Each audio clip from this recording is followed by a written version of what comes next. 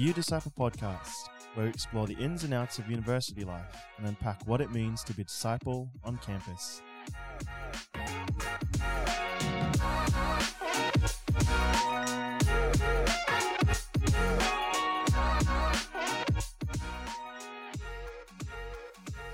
I'm Father Nicholas Pierce. I'm Sister Mary Helen. And mine is Mahir. And we're back again at the end of another week on campus. What are we at, 4? I think we're just finishing out. For most of our students here in Melbourne. But the year is moving on very quickly. It's flying. Nearly the AFL Grand Final is looming. Mahir, it's good to have you back on the podcast. We haven't had you for a little while. I know, I had a break. But you were champing at the bit. You were here setting up. You were eager. Fully furnishing the whole place. But it's good. It's good to see a lot of students walking in and checking out the place. So it was worth it. So it's been a great couple of weeks on campus. What else has been going on? Anything for you guys? We were talking about the football before, but I don't necessarily want to talk about the football. Oh, really? Because it's sad if you're a Hawthorn supporter. Yeah, I'm a Hawthorn supporter. It hasn't been a good year. But in particular, so my brother-in-law and my niece and my nephew and my sister are all Richmond supporters. Oh, no. So we all went and they smashed the Hawks. And the worst thing when you go with someone from the other side is you've got to stand there and listen to them sing the song. Yeah, and you can't just leave early. And when you've got kids there, then they wanted to go and stand on the boundary, and I just wanted to get in my car and go home, but I couldn't. So sad news. Yeah. Well, and Collingwood's had a great run, but the streak ended. So, oh well, it was going to happen. I didn't realise you were a Collingwood supporter, sister. Very much a Collingwood supporter. When I became a Dominican, my father was very happy. He was, "Yep, black and white forever, Collingwood forever." If you listened to last week's podcast, we were surrounded by fathers.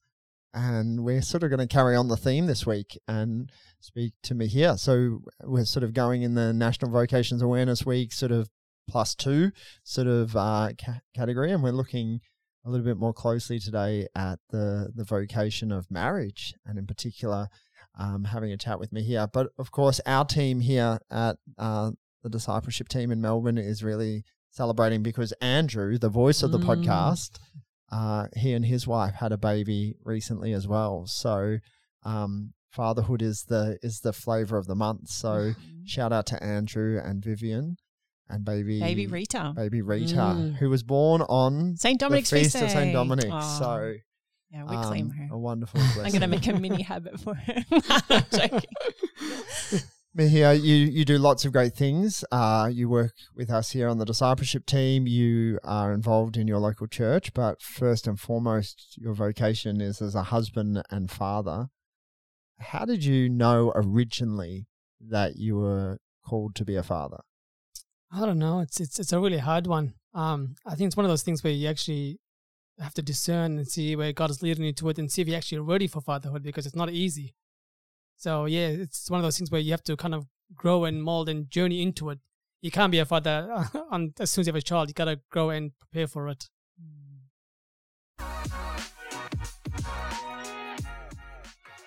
You're listening to the You Disciple podcast, where we put the you in disciple.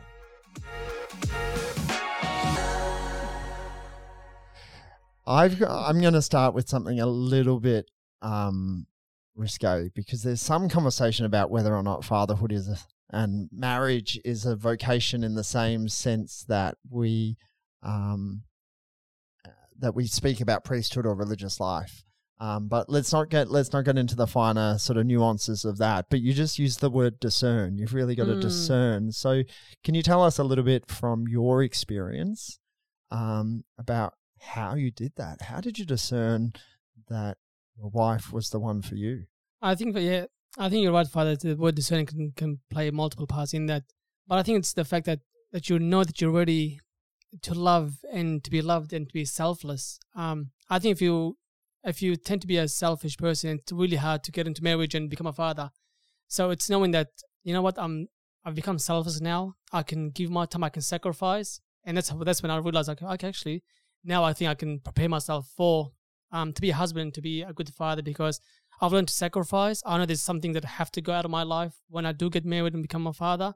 So once I realized that, yeah, you know what, I can do this, and And God kind of works through that journey with me. So the whole sacrificing and kind of molding your life into marriage and into fatherhood. I think that is one of the questions, right? Like, we've all been made by love, for love, and then how is it that the Lord is calling you to love in your life? And so priesthood and religious life is a pretty radical expression of that. But the natural vocation, I guess, the natural call of everyone is marriage otherwise, right? So it's a way to love. And we get this beautiful stuff out of John Paul II's theology of the body and this idea of communion and being called into communion, and that in marriage in a very particular way you're called into that communion that bears fruit in the life of your children and your family. And so that love is lived out in that communion of persons in a very, very specific way. I think, Father, what it is one of the big problems we have is we're never told how to be a good husband, how to be a good father. It's a given that you learn on the go. You know, like you get married, that's what you'll start learning how to be a good husband. And when you have children, you'll start to learn how to be a good father. But we're never told most of the time, like, how do you be a good husband? How do you be a good father? How old were you when you got married? I was 27. Oh wow! Okay, so some of our uni students would be probably On the edge. in their mid-20s at the moment, and they'd be going, "Whoa, what? How did you like?" So that's quite young, I suppose. Young. My wife was 21. Wow. Okay. So she was much younger than me. So what did you have to learn in those first few years of marriage about yourself? That patience and sacrifice is the key. That it's not about who's right and who's wrong. It's about actually sacrifice. A big part of your life has to go. Seeing the boys 3-4 times a week, that has to go. Like video games, PlayStation, most of that has to go. A lot of sacrifice. I've learned the first couple of years of my marriage that sacrifice and patience makes a marriage work. And without that, it becomes a battle. You've and some people might have heard your story before. We definitely have. Your early married life in particular had some real sacrifices and hardships. Do you mind sharing some of that with us? Yeah. So we our first we were happy, and my wife started speaking. We're ready for children, and by the time we knew it, she was pregnant with a boy. And I remember that day when they told us at the hospital, it's a boy, and I go, oh, every man's dream. Sometimes it's like, I'm gonna have a boy now. And during the break, we went to the shops, and I said to my wife, I want to buy a little small suit for this boy. So we went and bought a little suit. It was really nice. And then, things just went downhill from there. They started telling us how the baby is abnormal inside their bodies, how the heart's flipped the other way around. There's no spleen. The lung hasn't developed. So a lot of internal problems occurred in that. And they were offering us abortion. Ironically, it was a Catholic hospital. So. And we said, no, we don't believe in abortion, and that God gives and God can take. So for the next 9 months, we were back and forth, and we never had any good news every time we went to the ultrasound. But at the end of the day, I said, God's going to give us his child, let him take it away if he wants it to be taken away. And they assured us that this child will not be born. It's going to die. It's going to be stillborn before it even comes out to this world. But to our surprise that he was born, and he came out screaming. He was beautiful. We named him Yeshua. He was actually really, really beautiful. He had a small nose, like my wife's nose, so it wasn't big as mine. so he was really, really beautiful. And as soon as I held him, this infused love just came inside my heart. And it's one of those things where you just don't know until you actually carry the child. And then I felt like, oh my God, the world's actually not worth anything anymore. The world's not worth it. I go, I'm going to live for this child. I'm going to sacrifice my life for this child. And unfortunately, after a month, he passed away.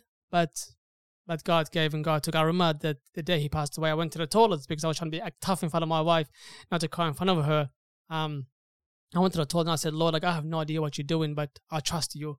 And let you do what you have to do. And so we end up burying our son, and then we had another child after that, and it was all good. They assured us everything was fine, and for the next 9 months, we had one special doctor just for ourselves, and every week or fortnight we used to go, and they said, everything's going to be fine with this baby, you're going to have this child. And then just 2 days before the due date, we went to the hospital, and And my wife told the doctors, like, I don't feel the baby moving as much. And they said, that's okay, that's fine. You can go home. Everything is okay, You're being paranoid. It's okay. You'll have this baby in a couple of days' time. And yeah, we went home. We came back 2 days later, and yeah, it was a blood clot, and the baby passed away. So it was really hard. Yeah, it was really hard. It wasn't easy. There was a lot of questions, like why for my wife specifically, why is God doing this to us? Like, we're good people. We're trying to be as as faithful as we can. And then we had another pregnancy. It turned out to be an ectopic pregnancy. Wow. And my wife wanted to give up, and I said, the world doesn't stop for anyone. Let's just keep going. And now we have 2 beautiful girls, Mariam and Rosary. I love them to death. I think one of the things I speak to couples as I'm preparing them for marriage is about the importance of talking about some of these things, because I think sometimes we enter into sort of, and it's the same with religious life and priesthood, we enter in sort of looking forward to all the good things, but the reality is that married life and any vocation is tough and challenges, and sometimes the couples, those challenges don't come for many years, but sometimes they do come very early. What did those sort of early hardships and losses teach you and your wife about marriage? It's not all la la land and happiness in marriage. Situation like that do arise in marriage, and the couple has to be really tough. And they both have to be on the same boat to fight the hardship. It's not a one person thing, so it's sacrificing your time and helping the wife, and at the same time, in turn, the wife helping the husband. But everyone accepts it to go to marriage, and everything's gonna be fun, and it's all la la land. But sometimes, it hits you hard. To have 3 pregnancies and all of them didn't work out the way we planned. It's not easy. Do you think your faith, the fact that both of you shared the same faith, was a big element in the way you approach that? Yes, sister. To be honest with you, I can't imagine if it wasn't for my faith how that would turn out. I think that would have destroyed me. Because there's no answers. I'd probably be more angry at God if I wasn't faithful. But I think my faith played a massive part in that. If God the Father has, we've sacrificed Jesus for us. Who am I to question God's? Obviously I have no idea why that all happens to me, to us. But I trust that God would have never wanted it to happen, but it happened, and I think it shows us, for the right couple to kind of stay strong and keep going. Yeah, and I think that the fact that marriage is a sacrament, the grace there of that sacrament probably very active, in that time, and you can hold on to that when other things are seemingly crumbling. Those of us who know you know that you're a man of incredible faith, but was it shaken during that period? To be honest with you, Father, we met a chaplain once at the hospital, and she goes to me, "It's okay, mate. It's okay to cry and doubt God." And I go, "I'm not doubting God." And she goes, "It's okay." I go, "I know, but I'm not doubting God." And she was really puzzled to how I kept it so positive, because God's given us that strength to keep going. Some people found it weird that it didn't shake my faith, but I fixed my eyes on the Lord, and I knew the Lord was by my side, because if God the Father is a perfect Father, why would He want to hurt me and my wife and our children? So many young people, students, young professionals go through their own struggles, their own challenges, even before marriage. What would be your advice then when they do hit a rough patch and the temptation is there to doubt? So you said fix your eyes on the Lord. Yeah, and I think just thinking about how God is a perfect Father. I think if we see that God is a perfect Father and doesn't do anything to harm His children, I think that shows a really big impact on what kind of Father we're following. We're following the perfect Father who is always seeking the good of His children.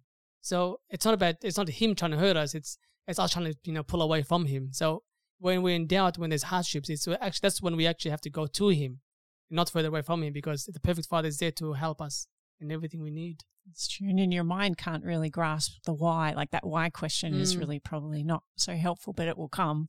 But just that whole sense of the mystery. We won't know in this life. Some things we won't know until the end, but we know with certainty that God is always good.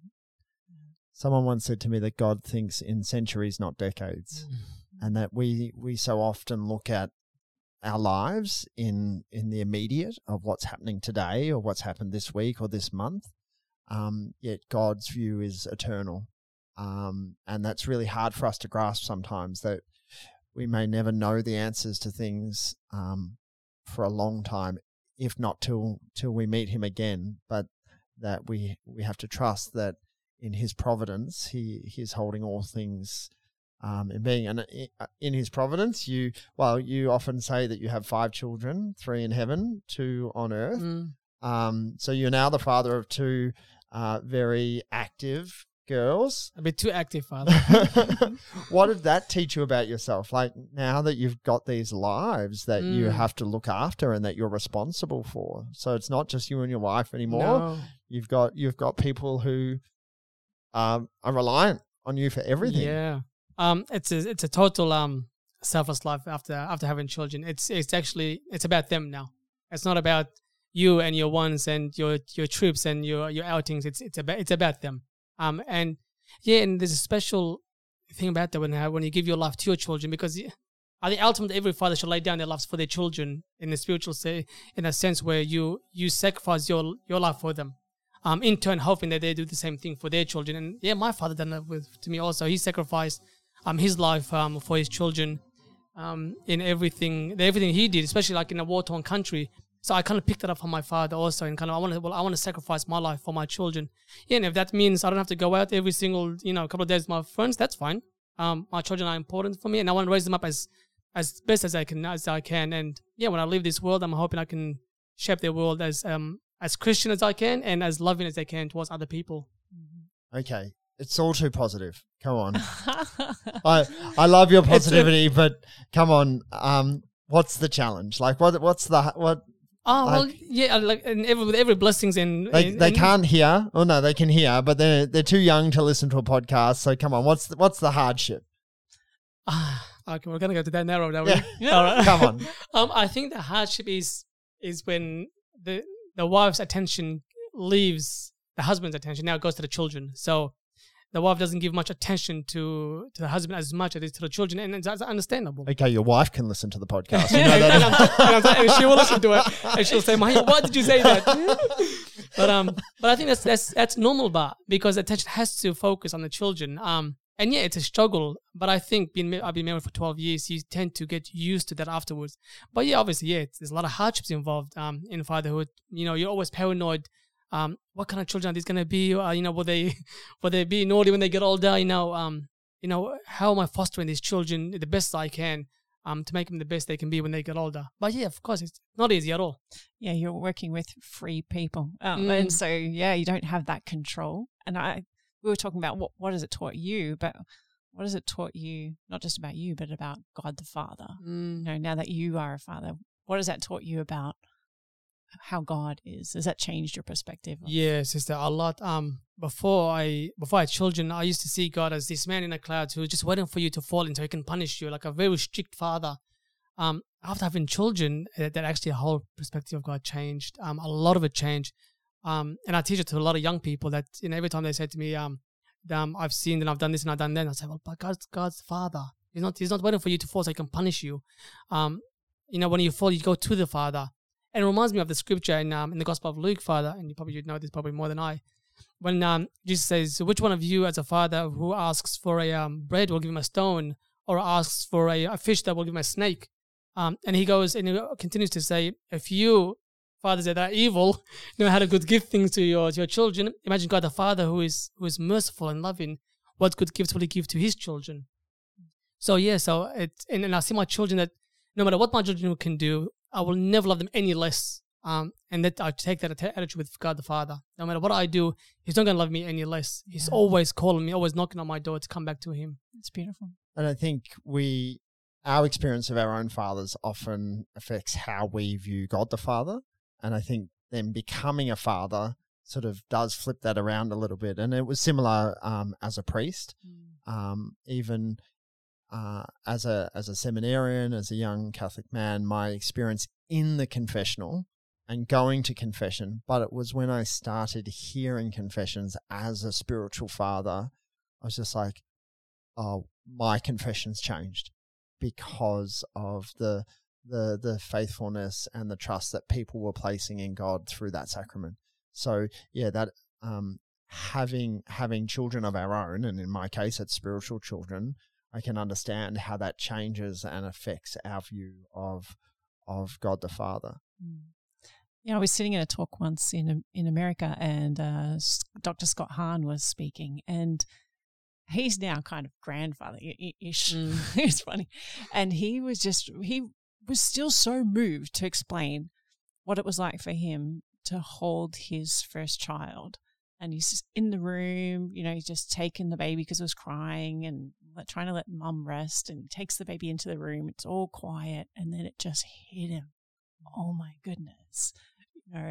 That how God the Father is holding him.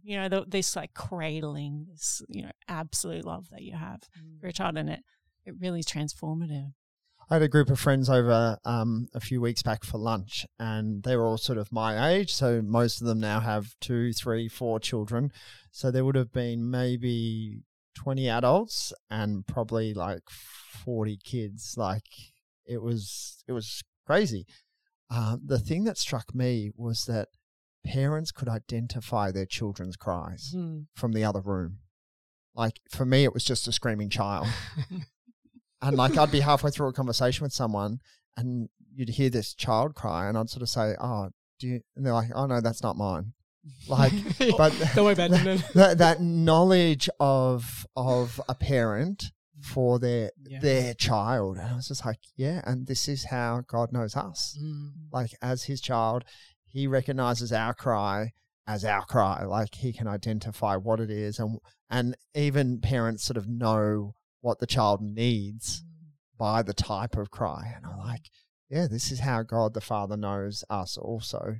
Yeah, and the things that bother us that we think, oh, this imperfection or this thing I don't like about, well, He made you, and they're sort of endearing to Him. And this things that we beat ourselves up about because we're not the same as this other person.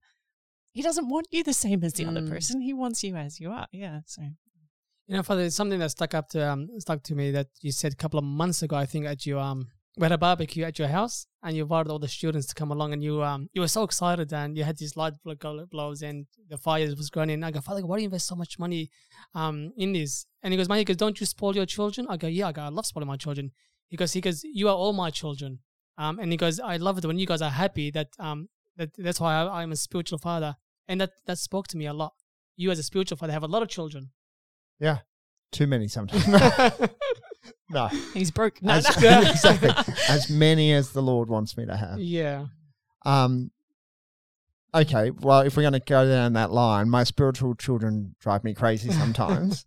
What do you do as a husband and father to look after yourself? Because it's not always easy. Like, how do you maintain a balance? Yeah. Once in a while, I force my family-in-law to look after the children, so I can take my wife out for dinner sometimes. Yeah. Because that time is important. As busy as love can be, and can be really crazy with the children, you do need that time to have with your wife. And sometimes when the boys call and want let's go out, I prefer to have that time for my wife and children to sacrifice. And I think there's a bit of a balance there. It tends to be a very busy life when you have children. So you need to find that moment where you need to put the kids to, take them to your family-in-law and take the wife out and, have a bit of time, because it's important to kind of share that intimacy also, and to talk about the important things and all those things that need to happen for a family to function. So what about for the young men and the young women who are listening, who are preparing for marriage or looking forward to marriage? Have you got any tips of what they could be doing now? They're a uni student, they're a young professional. They might be dating someone. What kinds of things could they be doing now that would help prepare them? Obviously, as priests, we have 7 years of a seminary, and lots of people have given lots of thought as to what kind of preparation we need. But there's no real seminary for marriage. So, any advice? Yeah, Father, I think one good advice that I would give was to strengthen your relationship with God first. Because you can't possibly be a good father if you don't know the good God, the Father. So building your relationship with God first, and learning to sacrifice for others. If you know how to sacrifice for others, you'll be able to sacrifice for your wife also. That's the most important thing, is to put the other first before you put yourself in the line. Being selfless, that plays a massive part, that it's always about the other person. If you can focus more on the other person and you've kind of done good at it, I think you're ready for marriage. That if you build up your faith, your trust, your strength with God, that you may be able to say to yourself, actually, I'm pretty ready now to kind of sacrifice for my future spouse and have children. I think for all young people, that spirit of service, that spirit of charity needs to be there. And I think especially here in Melbourne, we've been locked down for a few years, so those opportunities haven't been there. But really, as a young Catholic, your life, your prayer life, your personal formation, your life as a student or a professional is really important. But finding a way each day, even if it's a small way, but something even bigger each week to actually go out and serve. So whether that's serving serving the church or serving those less fortunate, serving your parish community, contributing to society in some sort of altruistic way, but being a man or woman who is given over to others as a young person, especially when you have more time.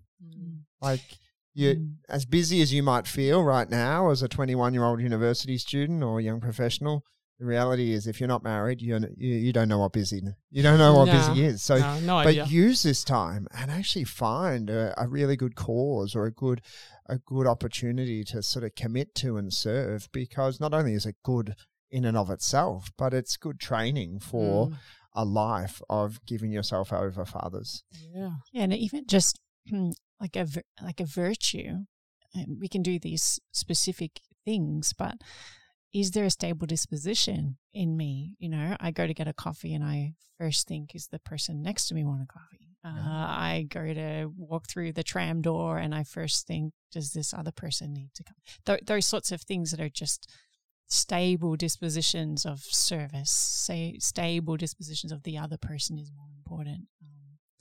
Just good little check. So how does that look for you as a daughter? As a daughter, okay. I wanted to get here. Yeah, no, truly, I think, and in lots of people I've spoken to over many years, the presence of a father who loves you is so important, and unfortunately, not so common.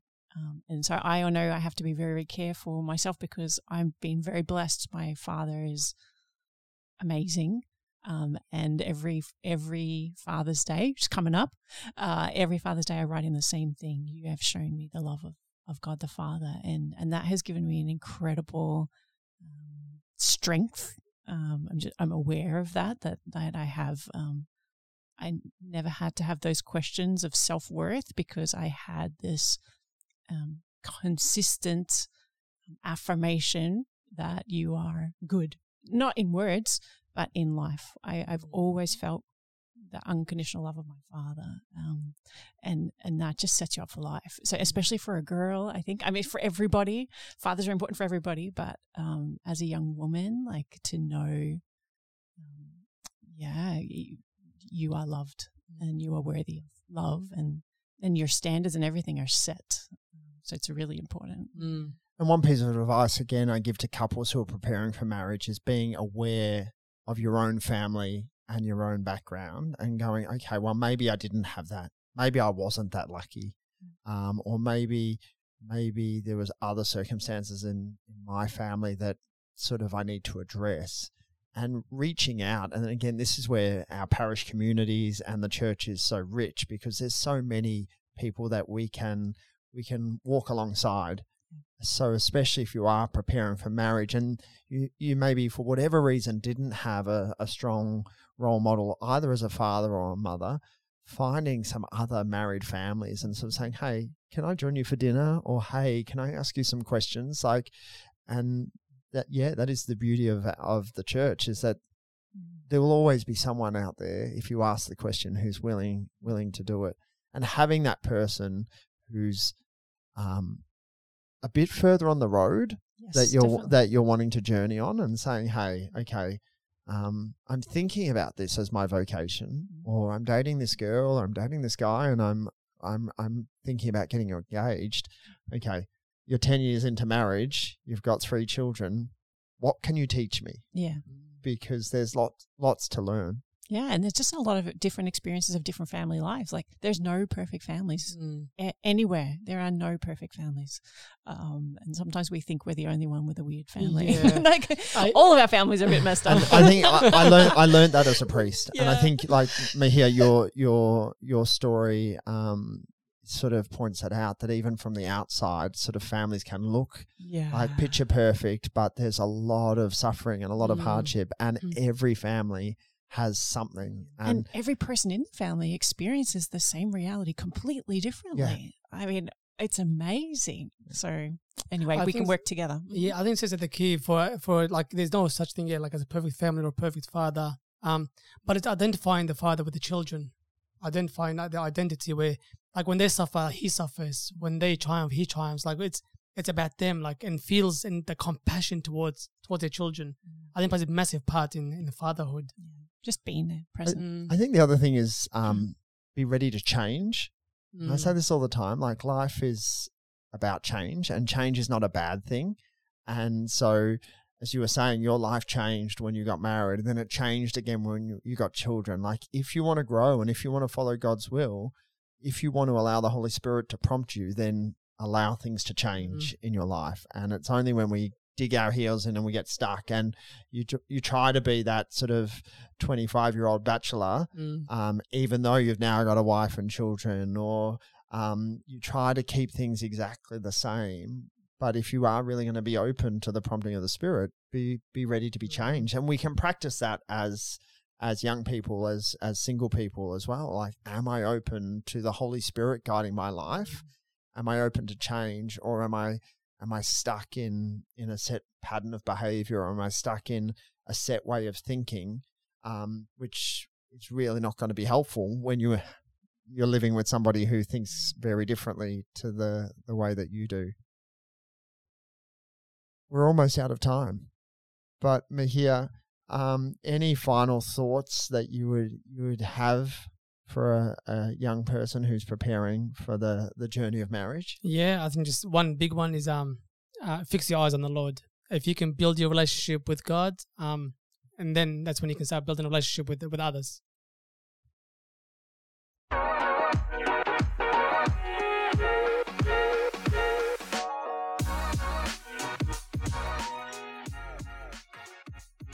This is the You Disciple podcast. For more information on what's happening on a campus near you, go to youdisciple.melbournecatholic.org.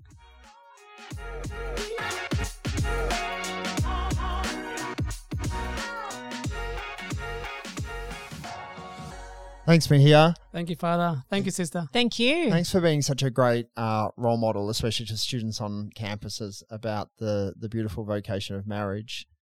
And for sharing with us today. Welcome. They're amazing, so I love them too. So you've got as many children as I do now. So there's plenty of things happening. So make sure you check out the website. But in particular, obviously, just we're really on that topic of discernment and being willing to go where the Holy Spirit's guiding you. We're really encouraging you to start thinking about World Youth Day Portugal. Some great pilgrimages going from the Archdiocese, and real opportunities for an experience of that love of the Father and the grace of being involved in a movement of the Church that, as you've heard me say before, was established by a saint. World Youth Day is not just another program, it's something that St. John Paul II gave to the Church as a real gift. So gather with the Holy Father. And gather with the Holy Father. So we haven't had it for a couple of years. So if you're here in the Archdiocese of Melbourne, we need 500. We've booked the beds. We're taking 500. The Archbishop set the challenge. So really start praying and opening your heart to whether the Lord's encouraging you to join that pilgrimage. But otherwise, make sure you connect with the team on campus or at other activities and events throughout the next week. Mm-hmm. But otherwise, happy studying, happy life. Happy life. God bless.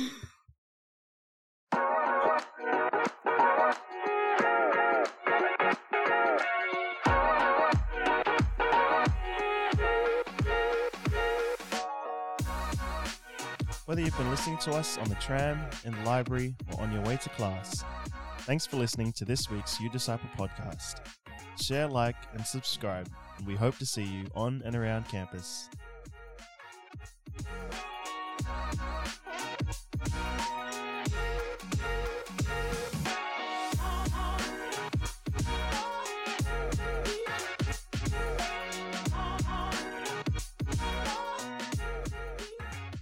The You Disciple podcast is a production of the Catholic Archdiocese of Melbourne.